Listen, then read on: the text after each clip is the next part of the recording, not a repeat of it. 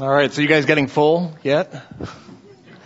and that's both, I think, the food down the hall and what you're getting in here. And I don't know about the logic of that, feeding you and feeding you and feeding you in between, which tends to get us drowsy, right? And then you come back in and try to stay awake for the lectures as it gets later into the evening.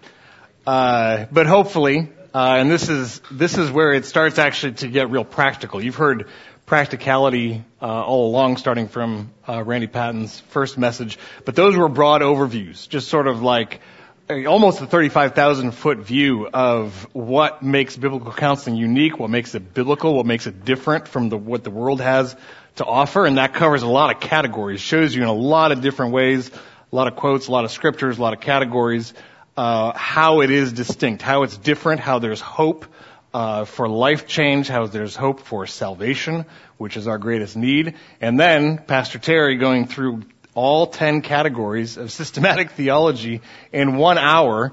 And of course, he touched on the gospel here and there. And that is our topic for this hour. So this is where we start to zoom in. And you'll see, especially tomorrow, we get really into mechanics of things, practical how-tos on things like giving homework and giving instruction in your sessions. This is a little bit bigger picture than that. This is what is the center. You probably noticed on one of Randy Patton's slides, I think he was giving commitments and then the answers that they lead us to. The commitment to the gospel leads us to our focus. And so that is what we are focusing on in this hour, the gospel and biblical counseling. And you'll see, starting here, and this is the major component of what we say is like the practical outworking or the practice of biblical counseling, is we start with the gospel and we keep coming back to the gospel. So that's what we're going to talk about in this hour. Before we do get started with that, I want to go ahead and lead us in a word of prayer. So if you would bow with me. Father, as we have already reflected on this evening, we are sinners in need of your help. Father, we confess our weakness. Father, we rejoice to remember that it is in our weakness that your power is made perfect. And Father, that as we've already heard this evening, your truth, your word, the knowledge of Christ is sufficient for every issue, every matter pertaining to life and godliness. And Father, it is the knowledge of Jesus, it says there in that text, by which we have all sufficiency for everything pertaining to life and godliness. And at its essence, that is the gospel. Father, we thank you and we praise you, Lord Jesus, for your life and your death and your resurrection. Father, for your work on our behalf and for your reign even now as you always live to make intercession for us. Father, we need that. We need that in this hour as we seek to get our heads around a topic that maybe isn't as big as all 10 categories of systematic theology, but certainly is beyond us. And so we ask, Father, that you would help us, that you would send your Spirit to give us conviction, to give us guidance, to give us understanding, to give us wisdom. Father, to submit ourselves to the truth of the gospel. Father, to learn in practical ways its outworking, first in our own hearts and our own lives, and Father, in ways that are going to enable us to be able to minister the gospel, to address the issues of life with those that you bring our way to minister to. We pray all of this in your Son's name and for his glory. Amen. Amen. So, I want to demonstrate, starting from the scriptures, which is of course where we should start with this, the fact that the gospel is the focus. The gospel is the center, and this is how we start in our approach to biblical counseling. So if you would, open with me in your Bibles to Romans chapter 1. Romans chapter 1. And I'm going to read a list starting in verse 29. So we're just going to jump in and I'm going to read this list to you, and I'm going to give you a heads up now that I'm going to ask you when I'm done reading. I'm going to ask you a question about what we've just heard, what we've just read. Verse 29, Romans 1. Having been filled with all unrighteousness, wickedness, greed, evil, full of envy, murder, strife, deceit, malice. They are gossips, slanderers, haters of God, violent, arrogant, boastful, inventors of evil, disobedient to parents, without understanding, untrustworthy, unloving, unmerciful. And although they know the righteous requirement of God, and those who practice such things are worthy of death, they not only do the same, but also give hearty approval to those who practice them. What does that list represent? Wickedness. What was that? Life's problems. That's exactly right. The issues of life that we all deal with, and we might also call those counseling problems. This is what we deal with. And you come in to the counseling room, and you guys may know this from having gone into the counseling room or had someone just come to you and want to meet you at Starbucks or sit down at your kitchen table and start just unloading on you the issues of their lives. And of course, some of these are more intense than others. Some of them are more general. But these are the issues, the problems of life, and they're the problems of the counseling room.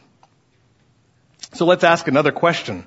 Why do these problems exist? Sin, that's the simple answer.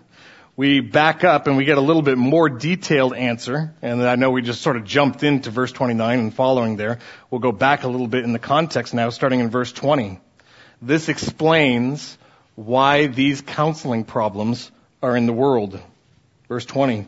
For since the creation of the world, His, that is God's, invisible attributes, both His eternal power and divine nature, have been clearly seen, being understood through what has been made, so that they are without excuse. So that's everyone in the world is without excuse, because God has put on display in the world the evidence of His existence. You can't look at a sunrise, you can't look at a person, you can't look at the design of the world, and honestly, with an honest heart or a pure heart, which each of us lacks to begin with, say that there is no God. It's suppressing the truth and unrighteousness, which is what he goes on to say. Verse 21. For even though they knew God, it was evident to them that He existed. They did not glorify Him as God or give thanks, but they became futile in their thoughts, and their foolish heart was darkened. Professing to be wise, they became fools, and exchanged the glory of the incorruptible God for an image in the likeness of corruptible man and of birds and four-footed animals and crawling creatures. Therefore, God gave them over in the lusts of their hearts to impurity. That's those desires that lead you to the things that you do. We do what we do. Why? Because we want what we want. So God gave them over to these desires, so they, in turn, do all those things in the list that we read to begin with. God gave them over, verse 24, in the lusts of their hearts to impurity, so that their bodies would be dishonored among them. For they exchanged the truth of God for a lie, and worshipped and served the creature rather than the Creator, who is blessed forever. Amen. So that is why that list of counseling problems is in the world. What it comes down to, Paul is saying, is a worship disorder. We were made in such a way, we were made to be worshipers, and the creation, everything God has made, including us, testifies to the fact that He is God and the one to be worshipped. What do we do in our natural state? We see that and we turn away. And as Pastor Terry was talking about Tozer's quote, the most important thing about you is what comes to your mind when you think about God, I was just reflecting on the fact that this makes sense. There's a logic to this. Why would people who are under God's wrath look to other things to tell themselves that God doesn't exist? Because they are rightly perceiving the way He sees them when He looks at them. Right? He's angry with the wicked every day. They need something to tell them He can have a different disposition towards them. And that's where we're going. So, we start by seeing what are the list in verse 29. Those are the issues of life, the problems of life, the problems that come to the counseling room. Why are those problems there? The problems are there because we've exchanged, that's what sinners do, we have a worship disorder. We exchange the worship of the God who has made himself evident. He's made himself known through the evidence that there is in the whole world. We've exchanged that and said, I'm going to look over here and worship this. I'm going to put myself on the throne.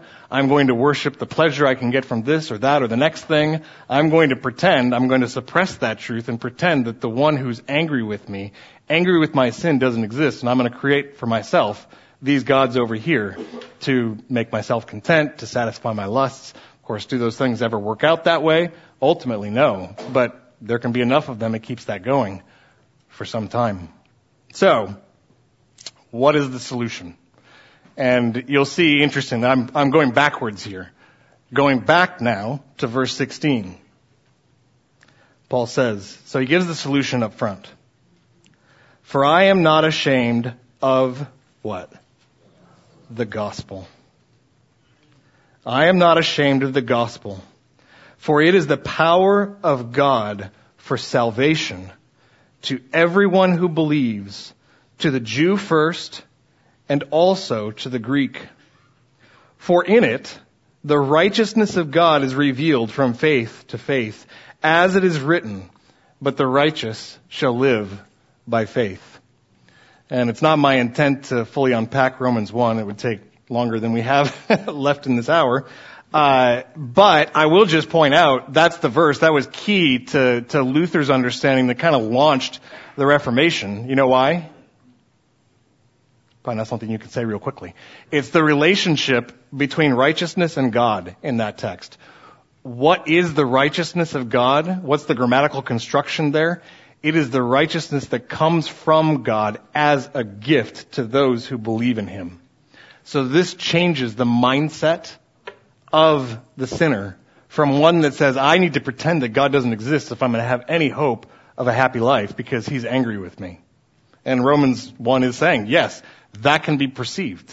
The wrath of God against sin can be perceived from what is known about him, from the way the world works. How can we know? How can we have that disposition changed so that we can think the right kind of thoughts about God that will bring us to him? To realize what Luther did in launching the Reformation, that the gospel is about the righteousness that comes from God as a gift through faith to those who believe in him. So that's just an initial demonstration of what it is that brings our counselees to the counseling room, which is the same thing that brings a husband and wife together at the table after the kids go to bed to say, what was that? And hopefully, that does happen. There is some communication when there's been a blow up in the home, when the kids have been fighting nonstop, or when mom and dad have been fighting nonstop. What are those issues? They're these issues. Why do they exist? Worship disorder. What's the solution? The gospel. So we're going to look at this broadly in two parts. Number one, Roman numeral number 1, the gospel and biblical counseling. And then secondly, someone have an eye on that? What's Roman numeral 2? The gospel and practice in biblical counseling. That's right. You'll have to forgive me. I'm pinch hitting for Keith Palmer. You see his name on the bottom of your notes there.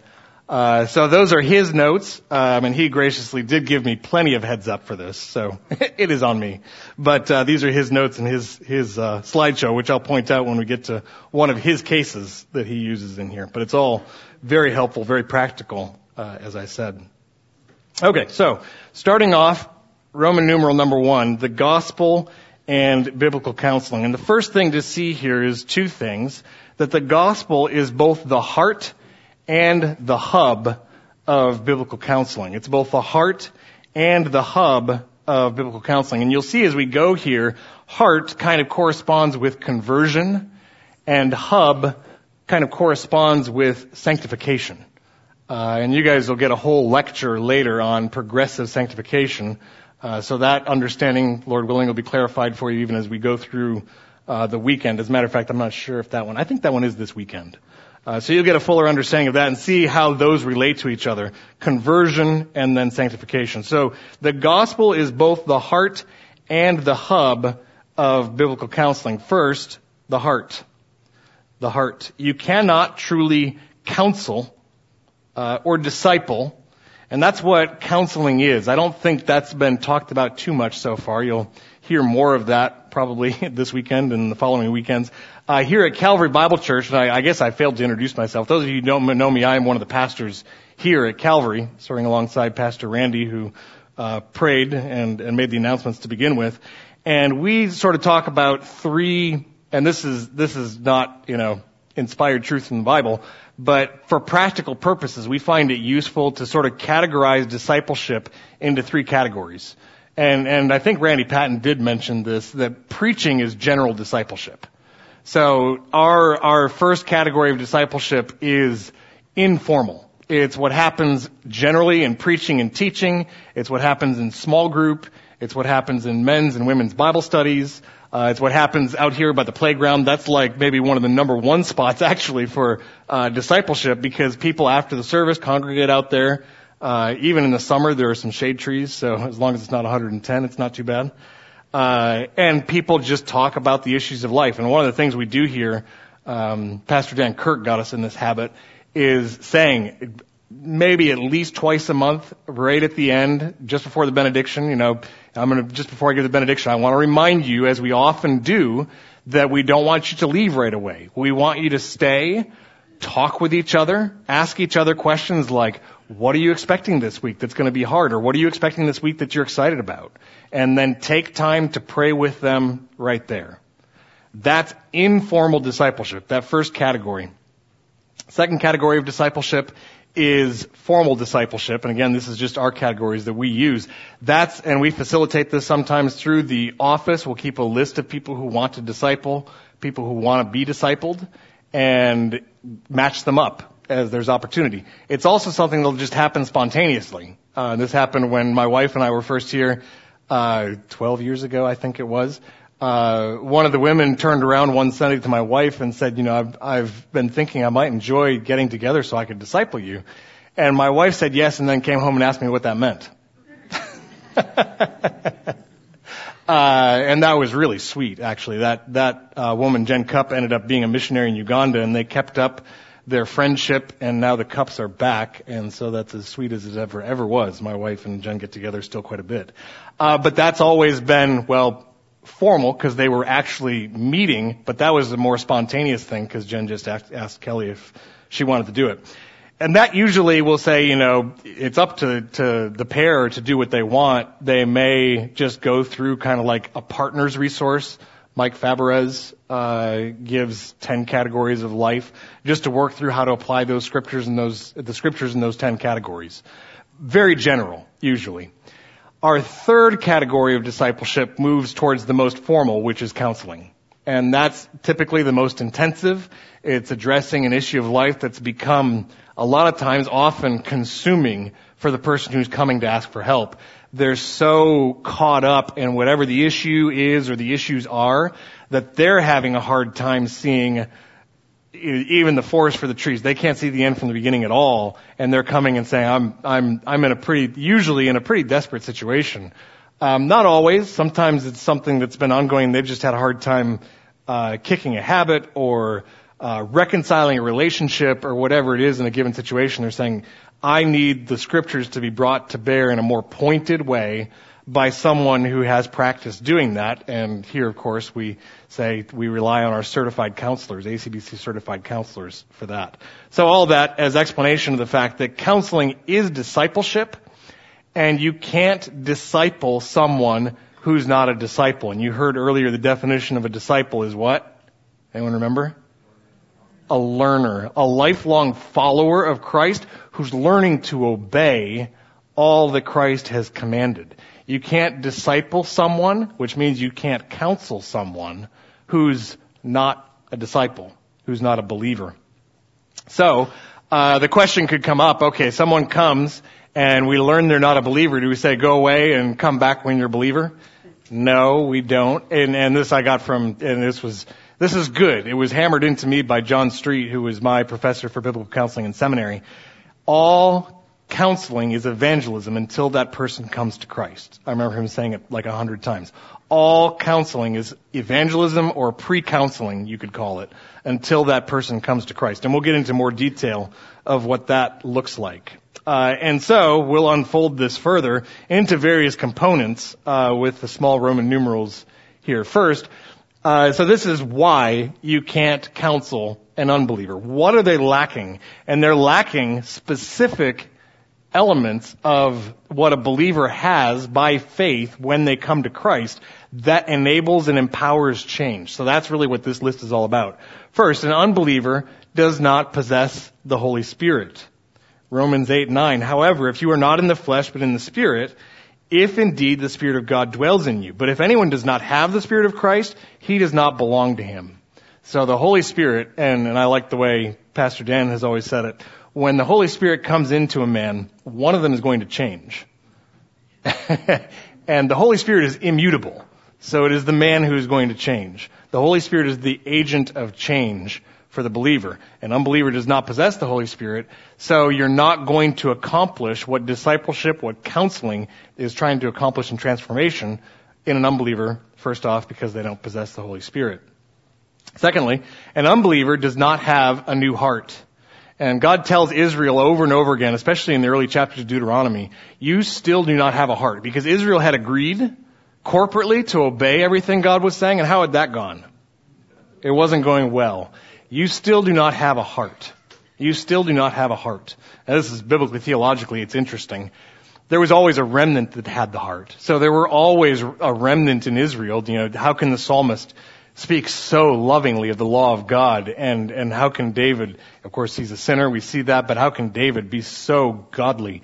And so many others in the Old Testament. The reality is, they individually and as a remnant had the heart. It was the people. The people of Israel was to be the priesthood to the nations to mediate blessing, and if they didn't, they were going to mediate what? Curse. And what did they end up mediating? They ended up mediating overall curse. And so was promised the new covenant, I will give you corporately the heart.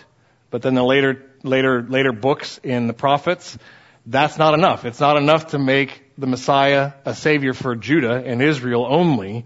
I'm going to make him a light to the nations, the Gentiles, the world. Yes. So who is the first people with a heart? The church. The church is the first people with the heart, and every believer, and this is the case going all the way back to Adam and Eve, every believer has a new heart. Every believer has a new heart. The whole church is the first people to have a new heart, and then in the end, Israel will have the heart, and every nation. Isaiah 19 says, Assyria my people, and Egypt the work of my hands, and Israel will be a blessing in the midst of them, my inheritance. So yeah, all of God's people have the heart. If you're an unbeliever, you don't have the heart, which means you're going to be like unbelieving Israel generally on the plains of Moab. You still do not have the heart to follow me and obey all my commandments, which means change isn't going to happen. Okay, thirdly, an unbeliever remains God's enemy, right? And this is so contrary to cultural Christianity in the way we think about things, and perhaps especially here in Texas. I'm not from Texas, so I maybe have to be careful. But as long as I own a Bible and I'm an American and I was born in Texas, I must be okay with God, right? And maybe it's becoming less like that. I mean, we're behind the rest of the country, but maybe not as far behind as we might think. But in any case, this is not a common way of thinking about things, that we're born enemies of God. And that is the case. For an unbeliever, the change that we're after in counseling is going to be impossible because they are God's enemy. And the change that we're after is a blessing.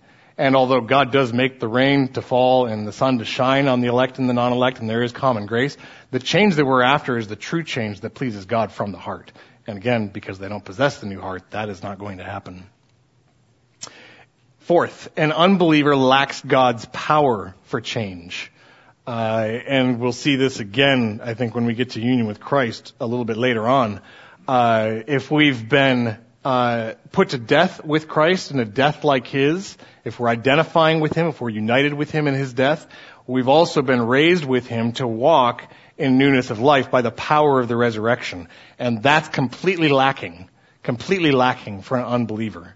So the unbeliever lacks God's power for change. The list continues. Number 5, an unbeliever lacks the right motivation and desire to change. We heard this read at least once already tonight. How many seek for God? None. And that all the detail Paul gives there, it's like Pastor Terry said, it seems to me you might be saying, Paul, that men are totally depraved? Yes, that's what he's saying. They lack the motivation and the desire to change. If we do what we do because we want what we want, we're going to want the wrong things. And there was a counselor here for a long time who would say, what I need, and she would apply this to herself, my wanter is broken. I need a new wanter. And that doesn't happen unless you become a believer. Even then, it's imperfect. 6, an unbeliever cannot truly understand the truth. 1 Corinthians 2, these things are spiritually discerned. They're foolishness to an unbeliever. And you guys have probably experienced that to the extent that you've already been trying to minister the truth of the gospel or various points of biblical truth to unbelievers. And of course, the Lord can use that ministry to change their hearts. But that's what's needed. Until that heart change, until they get the new heart, until they get the power of God, until they get the Holy Spirit, that's foolishness to them. These things are spiritually discerned. They cannot understand the truth. 7, an unbeliever is spiritually blind and deaf. They don't have the capacity. They don't have the capacity to see these things or to hear them. 8, an unbeliever does not see his need for a Savior. And that reference in Luke 18 is to the comparison between the tax collector and the Pharisee. And what's striking there is which one has the appearance of godliness? The Pharisee. The Pharisee has the appearance of godliness. The tax collector knows he's a sinner. And he's the one who goes down to his home justified. An unbeliever does not see his need for a Savior. And that can have the appearance on the outside of external righteousness. 9, an unbeliever needs the gospel. And that's really what this is all about. This is pre-counseling. It's evangelism until that person comes to Christ.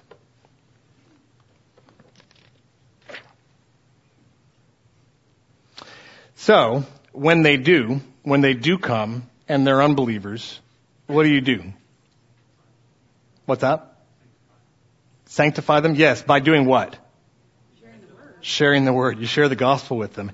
Yes, and if you think back to where I started in Romans 1, and you say to them, okay, tell me what you're struggling with. Tell me what you're struggling with. And they lay out some things, like comes up a lot if you're counseling young men. I'm struggling with pornography, or in marriages, I just can't get along with my spouse. We're headed towards divorce. I can't stop getting angry with my kids. I mean, pick your issue. It's going to be connected with many of those lists, like the one in Romans 1. You could go to any number of the other lists in Scripture that list these things out, and you can say, okay, are there parts of this list that resonate with you? Could these things describe the problems you're experiencing that are bringing you to sit down and say, can you help me? And the answer is going to be yes. And then you say, okay, can I show you what God's Word has to say about this? And we'll get more into that later. But what an incredibly rich opportunity it is. And this again, you may have or be thinking about having an office where people will come to you and sit down at your desk. But this is a matter also of out on the playground, around the kitchen table, at Starbucks, on the golf course, at school, at work. This is common to man. And you guys maybe haven't heard one of Jay Adams, and he wrote a whole pamphlet on this one, 1 Corinthians 10:13, that there is no temptation that is overtaken you except that is common to man. No temptation or test. There's no challenge that's overtaken you except that is common to man. You're not alone. You're not the only one. In fact, every single one of us is dealing with the problems in that list. And so there's hope in that. Because God is faithful, is the next part of 1 Corinthians 10:13, who with the temptation provides a way of escape that you may endure. And that's what we have to offer. So it is a glorious thing. We have the answer. Going back to verse 16 of Romans 1, what is the power of God for salvation? The gospel. The righteousness that comes from Christ as a gift through faith. So we have that answer, and there's a world of hurting people that come looking for the help that they need, and we can give it to them. And it starts, the heart of it is the gospel. What is necessary? And oftentimes, this is worth saying because I don't think it's in the notes anywhere.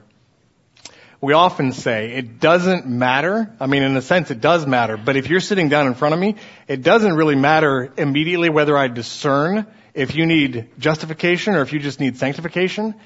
The answer is the same either way. You need to repent and believe. The answer is repentance and faith.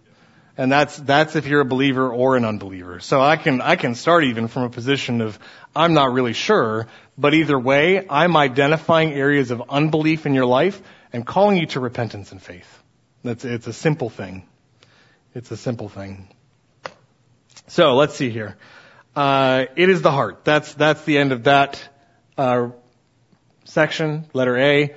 B. Secondly, it is the hub. And this, like I said, what we talked about already has more to do with conversion. This gets more with the outworking of salvation, sanctification, a practical increase in holiness. And this corrects a misconception that is more or less prevalent. I get started with the gospel, and then I attack sanctification by pulling myself up by my own bootstraps. And that no one doesn't necessarily say that. But it can be the practical effect of, and this is, what we call moralism. You don't connect. You don't make the gospel the hub of sanctification, and it can turn into moralism. So that's why we focus on the gospel not being just the heart of biblical counseling, but also the hub of it.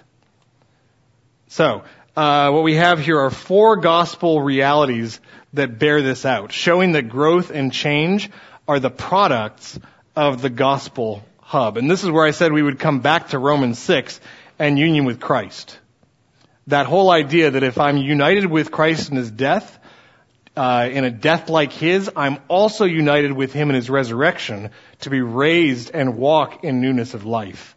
That's where I'm empowered for it. Galatians 2 verse 20 says, it is no longer I who live, but Christ lives in me. And the life I now live, I live by faith in the Son of God who loved me and gave himself for me. So it's that identification again with Christ and his death, and now living a life that's empowered and enabled by faith in order to change and grow in practical ways, this outworking from the hub of the gospel. In Philippians 2, 12 and 13, work out your salvation with fear and trembling, for it is God who works in you, both to work and to will for his good pleasure. So union with Christ is that outworking from the hub of the gospel into the outworking, the practical working out your salvation, like it says in Philippians 2 with fear and trembling. Secondly, it's the new heart. It's that opposite of what Israel lacked there on the plains of Moab. You still don't have a heart to follow me and do everything I've commanded. I mean, you recognize that from the Great Commission. Go and make disciples, teaching them to obey or observe all that I've commanded.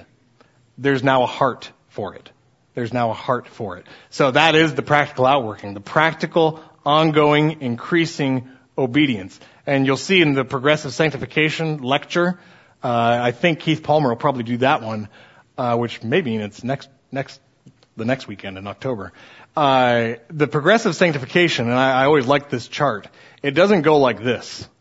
And I think hopefully that's encouraging to you. It doesn't always go like this, but it does trend upward. You have those experiences like Paul in Romans 7. I do the things I don't want to do. I don't do the things I want to do. Who will rescue me from the body of this flesh? Goes on into chapter 8 to talk about putting to death the deeds of the flesh so that you can live. Well, how are you going to put to death the deeds of the flesh? When they come up. And that's going to be when you feel that downward for a moment. You, by the Spirit, walk in the Spirit and put to death the deeds of the flesh, and you're back up. And that keeps going all the way. And then the most glorious part is you get to like this point, and then it's just you're in heaven.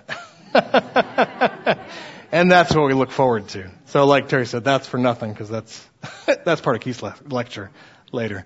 So new heart, then the Holy Spirit. So you're noticing there's overlap, of course, with what's come before. He is the agent of change, so that outworking happens when he comes to indwell you. This is that idea. If he comes to live in you, one of you is going to change, and it's not going to be him. It's going to be you. Fourthly, motivation for holy living. This is where you get your wanter fixed. Before, what did you want? You wanted to serve yourself. You wanted to serve the creation. You were enslaved to various lusts and pleasures. You were like the Gentiles, like Peter and Paul probably both say, at least Peter does. You get that desire changed. Now you want the things, and this is imperfect, of course, but it's a matter of direction and not perfection. You now want the things that God wants, and you want them increasingly so. And so and John Piper, I think, has done, several generations, a world of good by emphasizing this, with his Desiring God ministry. It is so important that this isn't just a set of rules to follow, but it is a God to love and to desire. And it becomes the direction of our affections. And that becomes an important test. I mean, are there days when you can be down and feel like your heart is far from God and you don't desire Him and still be a believer? Absolutely. But that again is where repentance and faith comes in. Like Psalm 119, 59 and 60, I think it is. I considered my ways. I looked at myself and I said, I'm down. My desire isn't for God. I turned my feet to your testimonies. I hastened and did not delay to obey your commands. That's where there's joy. That's the most joyful place there is. So it becomes a motivation for holy living. You want those things now that you didn't want before. Romans 12, you want to make your body a living sacrifice. You want to be a new creature in Christ. So in other words, the gospel is central, and this is encapsulating the whole thing, and I kind of gave you the heads up about this to start with. The gospel is central both in conversion, the heart, and in sanctification, the hub, the outworking of everything. So, let's see. Yep, that's where we get to Roman numeral 2. The gospel in the practice of biblical counseling. So that was kind of laying the theological framework for what's coming next, which is how does this actually go when you get into the counseling room. We've touched on that a little bit, but we'll get into more detail. And again, I want to point out this as we talk about the practical outworking and the practice of this. I'll probably gear it more towards formal counseling, being in a counseling room. But you can think about ways this applies to all your relationships, all your interactions. It's not just going to be in a formal setting. So we'll take this in 2 clear steps. Actually, it's going to be more than that. That's a misprint. It's going to be 4. But the first 2 are really clear, and they're kind of the key ones. Number 1, assess the counselee's relationship to the gospel. I think you heard this, and I forget from whom, that a profession of faith does not equal conversion. A profession of faith does not equal conversion. A profession of faith is necessary, and it's a good indicator, and love believes and hopes all things, so we take someone at their word initially, and we investigate carefully, but we do know that we have a responsibility to assess the counselees or the person you're talking to, their relationship to the gospel. So some ways you can do that, what was referred to earlier as a PDI, personal data inventory is what that stands for. Counseling intake paperwork is another way of saying that. That's what's on the slide there. You ask them all these questions, and one of the questions I think Pastor Terry referenced was, what have you done so far about this problem? But it takes a whole inventory. One of the most important questions on there is, how often do you read your Bible? Because if you don't have a hunger and a thirst for righteousness, a hunger and a thirst for God's Word, at least something's wrong, and it may be an indicator that you think you're a believer, but you're not. So there's a whole host of those that you'll get into probably in later lectures. We won't go through all of those. Let's see here. Brief life history, and really probably the question I use the most, and direct questions is letter D. The question I probably use the most is, could you give me your testimony? Because that's going to give me a pretty good idea of what they think about their standing with God. Pretty good idea of how they think, which is a pretty good indicator of where they are with God. There is listed here a spiritual convictions questionnaire. And do you have the page reference in the notes? Yeah, Preparing for Marriage God's Way, pages 41 and 42. Wayne Mack is excellent with lists. He's almost exhaustive. If you can be exhaustive, Wayne Mack is exhaustive. So you'll find some helpful questions on that questionnaire. And direct questions. And I think someone referenced Evangelism Explosion earlier. This is the question I use the most if I want to get right to the point. If you were to die today and stand before God and he were to ask you why he should let you into heaven, what would you say? Would you have an answer? And you will almost invariably get a works righteousness answer, which then you have to tease out a little bit. In fact, I have a recent post on the cbcd.org on, what did I call it? Is your counselee a believer? And I explain how to use that question in that post. Is your counselee a believer on the cbcd.org? And that is, it's a very helpful question. We use that one a lot in membership interviews because we always explain our membership interviews saying, you know, the only thing we're convinced the Lord wants in a church member is that they're a believer. That's the number one prerequisite. So how do we discern that? Well, that's one of the tools that we find useful in that. We can discern this also through homework. We give them homework that requires some spiritual discernment. These things are spiritually appraised. And if there is no spiritual understanding, that can be an indicator of where things are. Or you could have misjudged and thought this person is probably not a believer. They come back with all these spiritual insights and they're growing and changing in the week, and you may have realized they misunderstood your question or you misunderstood their answers, and you got that one wrong. And another one in keeping with that is time. Time and truth go hand in hand. Is something we say a lot. It will come out eventually. You may not be able to tell immediately, but like Pastor Terry was saying, sin doesn't happen in isolation. That's something that will grow. On the other hand, a good tree will bear good fruit. Matthew 7. Bad trees don't bear good fruit. Good trees don't bear bad fruit. And that becomes evident as time goes. All right, so that is step 1. Assess the counselee's relationship to the gospel. Step 2. Present the gospel clearly to every counselee. Present the gospel clearly to every counselee. And I'm going to give you 4 C's here, 4 necessary characteristics of a faithful gospel presentation. First, it needs to be comprehensive. And you have there in the footnote Stuart Scott's resource, and I went and checked this afternoon. That is still a good link. And he has a free PDF and a PowerPoint you can download to help you make sure it's the gospel in context, help you make sure that you're being comprehensive. And I heard this from Ernie Baker once. The number one thing people leave off their gospel presentations is calling for a response. So I'm getting a little ahead of us, but that's the typical blind spot is a failure to call for a response. Now this is the duty of all believers. We should all be able and willing. It's hard to get used to, but even for those who are most shy and most introverted, and I've heard story after story and seen this personally, they sometimes, I know one guy, this is the case in particular, it's the last thing in the world he would have been comfortable doing, and now he's one of the most faithful evangelists I know. So you can overcome those aspects of personality, and part of it is realizing this is one of those areas of obedience that the Lord has given you to follow Him, and it's not optional. This is something every believer needs to be able to do. So someone ran through them earlier. I have here God, man, sin, and solution. And then, of course, I left off from my list there, response. It may be entailed in the solution, but be careful not to offer the solution without articulating the response. And I'll get to that later. I didn't include it on the list of comprehensiveness. So that's the first C, is be comprehensive, include the components.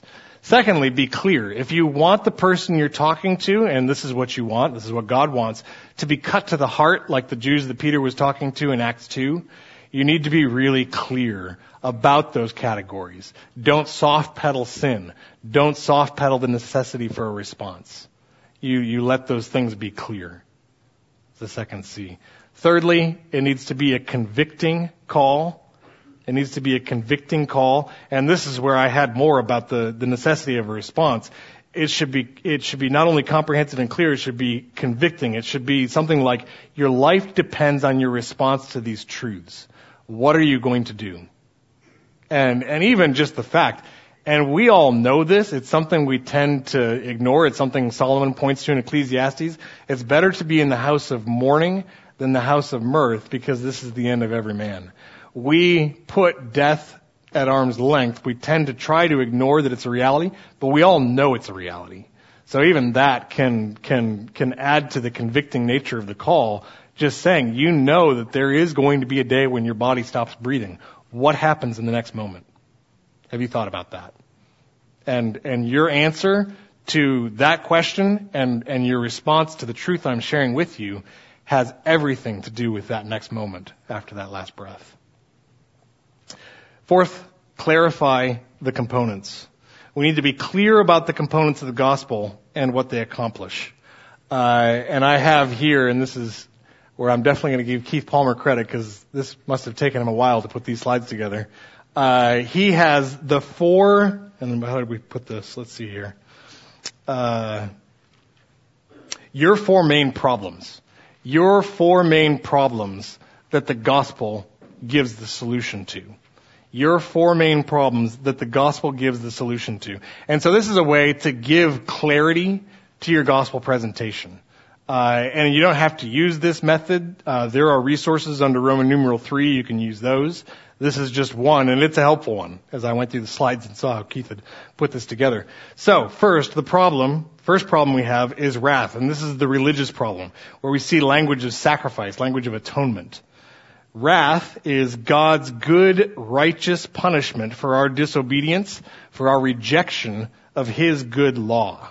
So, what do we have? We have God's wrath, and we have it as we, Romans 2:5, store up for ourselves wrath, as we, not only as was being talked about earlier, are guilty in Adam, but we sin ourselves. We're storing up wrath for the day of wrath. And what starts to happen here? It's poured out. Each and every one of us will drink the full cup of God's wrath, which, because God is eternal, His holiness is eternal, His wrath is eternal, and I think, as Pastor Terry said, we can spend an eternity drinking that cup and never exhaust it. Each and every one of us will drink that cup of God's wrath, it says in Psalm 75, to its dregs, unless it's propitiated. What does propitiation mean? Romans 3, wrath-absorbing sacrifice, like a sponge. And who is our propitiation? Jesus. And so, yeah, that's right. It was, which one was it that said the whole gospel in one word? Substitution. Is that Terry? Yes. That was Terry. So I thought, he just did my whole lecture in one word. Substitution. The sponge. It's propitiated. Jesus in our place, being eternal, being God, absorbs all the wrath. And it's John, I can't think of, he's a Puritan. And he has, no, it's not Owen. It escapes me. No, not Bunyan. I'll think of it later. No, but I think I can remember the quote, close enough anyway, that it's this dialogue between the Father and the Son. Someone remember that? No? Okay. As I go, maybe someone will. And the Father is saying to the Son, behold, here's this host of sinners who are in this spot where they're going to be subject to my wrath. And the Son says, bring in all their debts that I may pay them, that there may be no after reckoning. Every last bill they owe, every last drop is paid for by the Son. I still can't remember the guy's name. Okay, so that's propitiation. That's our first problem, is wrath. Second problem, this is sort of the courtroom scene, the courtroom problem, is guilt. We've violated God's law, and we are guilty. Solution? Exchange. 2 Corinthians 5:21. God made Him who knew no sin to be sin on our behalf, so that we could become the righteousness of God in Him. He's dealt with our guilt, taken His guilt, our guilt, on Himself, so that we could be declared righteous. And that circles back to Romans 1:17. The righteousness of God is not some standard, which was Luther's misconception that he had to live up to. It was the righteousness, and this is clarified by chapter 3, that is a gift by faith in exchange for the sin of the believer. So justified is the verdict instead of guilty. Justification. Next problem that is solved, and this is the slave market problem, is bondage. Slavery to sin. We in ourselves by nature are slaves to sin. The solution, redemption. Ephesians 1:7 and Romans 6. We are redeemed by the blood of Christ so that we are set free from slavery to sin. And I'm sort of flying through these. We're going to have the same problem Terry ran into.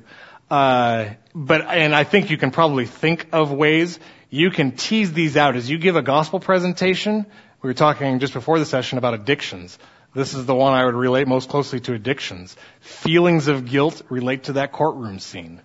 You can relate aspects of the issues someone is bringing to you. You need to be freed from your slavery. You need to be rescued from the wrath of God, which is evident from the creation. It says in Romans 1. You're right to feel like God looks at you that way. You need to come to Christ and know He will look at you as a beloved son. You are adopted. You bring these components to bear, and not all of them are obviously in these slides. Bring these components to bear in a fitting way that pertains to the heart, the situation of the person who's come to you. What was that verse? Sorry. That verse you just used for that. Ephesians 1:7, and then Romans 6. Again, freedom from slavery to sin. We become slaves to righteousness rather than slaves to sin. Fourth problem, separation. Separation. And the clearest expression of this, let's see, it's Isaiah 59. Where's my number 4?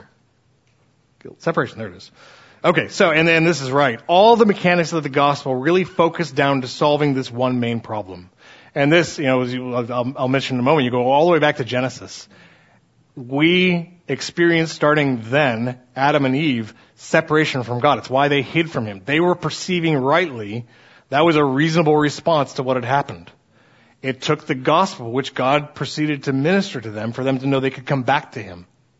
So this is our experience all the way from back there, is separation from God. Isaiah 59, I lost it again, says, 59 verse 2, says that our sins have made a separation between us and our God.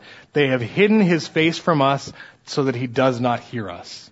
Isaiah 59 verse 2. So the solution, reconciliation. Reconciliation. 2 Corinthians 5 verse 19. God was in Christ reconciling a whole world of sinners, reconciling the world to Himself. And like Terry said, not reconciling Himself to the world, reconciling the world to Himself. Not counting their transgressions against them, and He has committed to us the word of reconciliation. That becomes our responsibility. We have to go out and tell everyone, like God did to Adam and Eve in the garden, this separation can be restored. You can be reconciled. You don't have to remain alienated. So there you see all 4 there.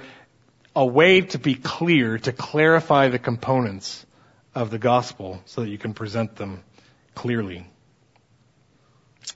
Okay, so let's see here. Number 3. So this is step 3 of 4. Connect the gospel to the presentation problem. And I've said this already in a couple of ways. Like you go through a list, or you hear the list of their problems, you see a list like the one in Romans 1, and you connect that back with the worship disorder. What's the solution to that? The gospel. You've got to make those connections. That's what this step is about. So first, and actually, let me just say, this really applies, what I'm about to talk about, to both unbelieving and believing counselees, for some of the reasons that I gave you earlier. And you'll see how this works out in the example that Keith put in here. So whatever you need to do to tweak your notes, because I think it makes, so, and I can just give you, it's suffering and sin in those 2 blanks. I think you'll see that, not in the same format on the slides. But those are common to believers and unbelievers, right? Every unbeliever sins and suffers. Every believer sins and suffers. And we do say that a little bit differently for believers. Every believer is a sinner, a sufferer, and a saint.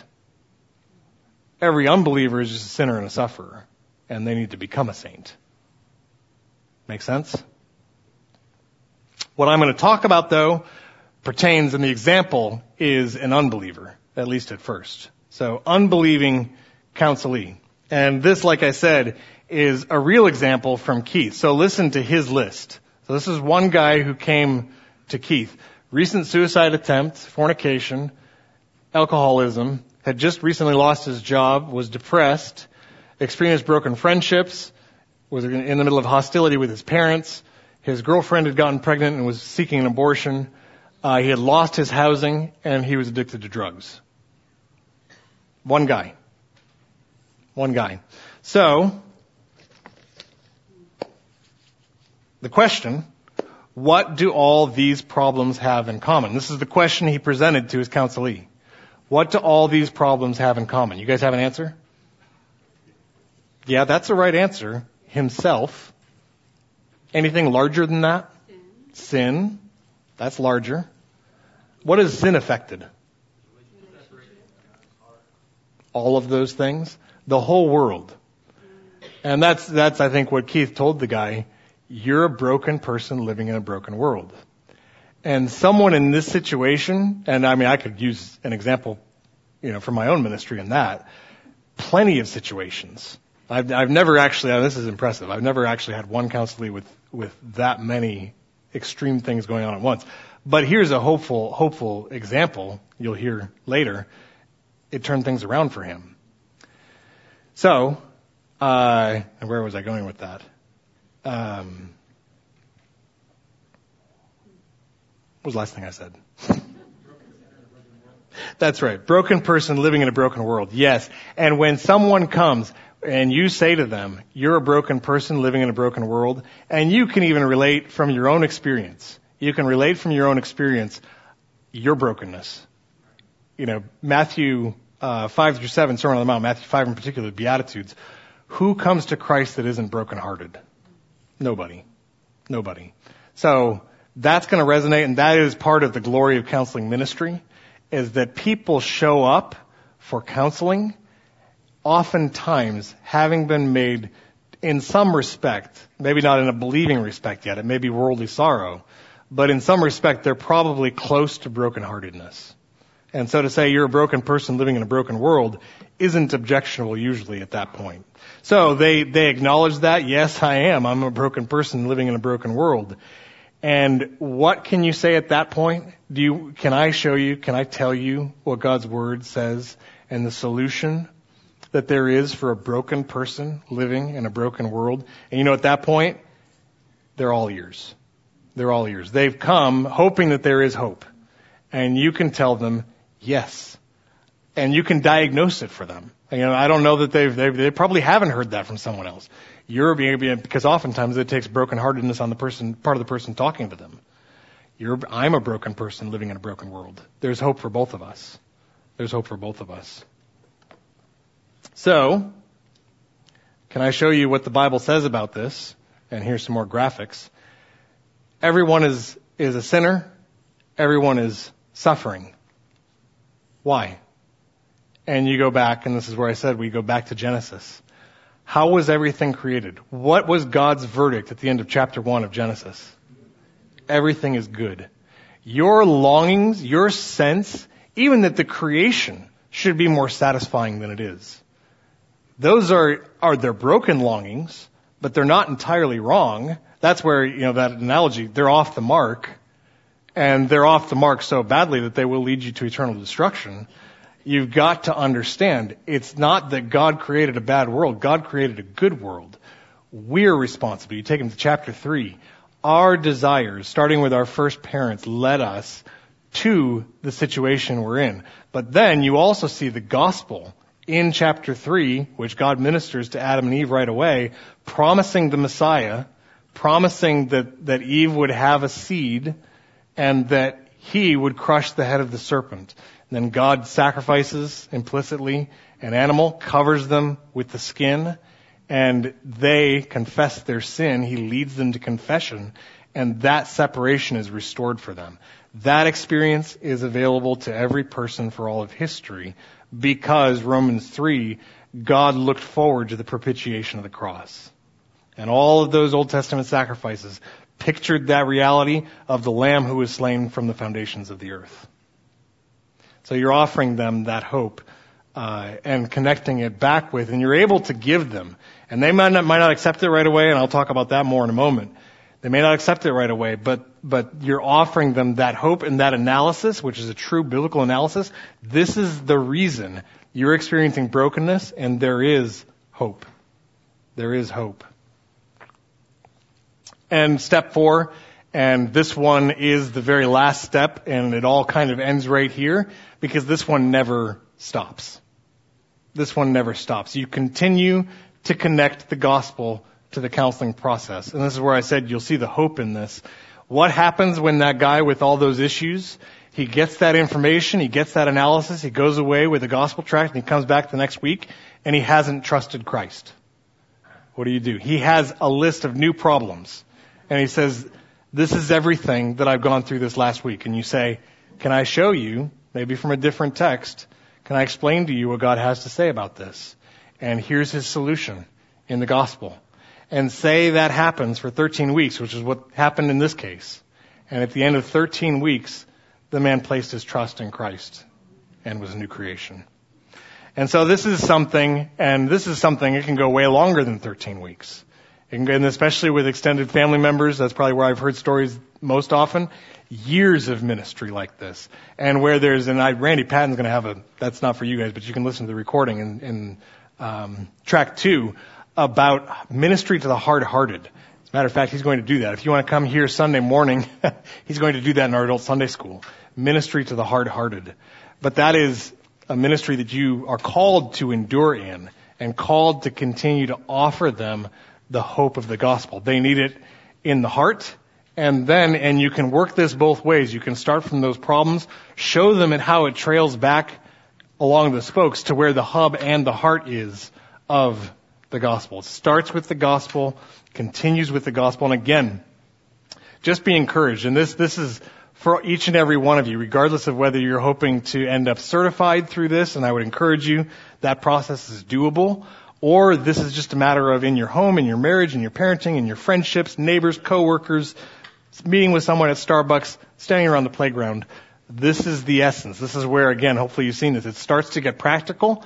And all the practical, you get to giving instruction and giving homework, it's all going to come back to this constantly. And you're going to endure in this ministry in the strength that God supplies through the gospel. So this is your nourishment and your food also. And we haven't been, that's good. We've not been taking time to pray at the end. So, who is it? Brent Osterberg is going to be in here next. So take, if you would, I'm sorry, I was going to try to be 5 minutes back so you'd have a full break. Take 10 minutes, a little bit more, and come back and hear your final session. You guys are dismissed.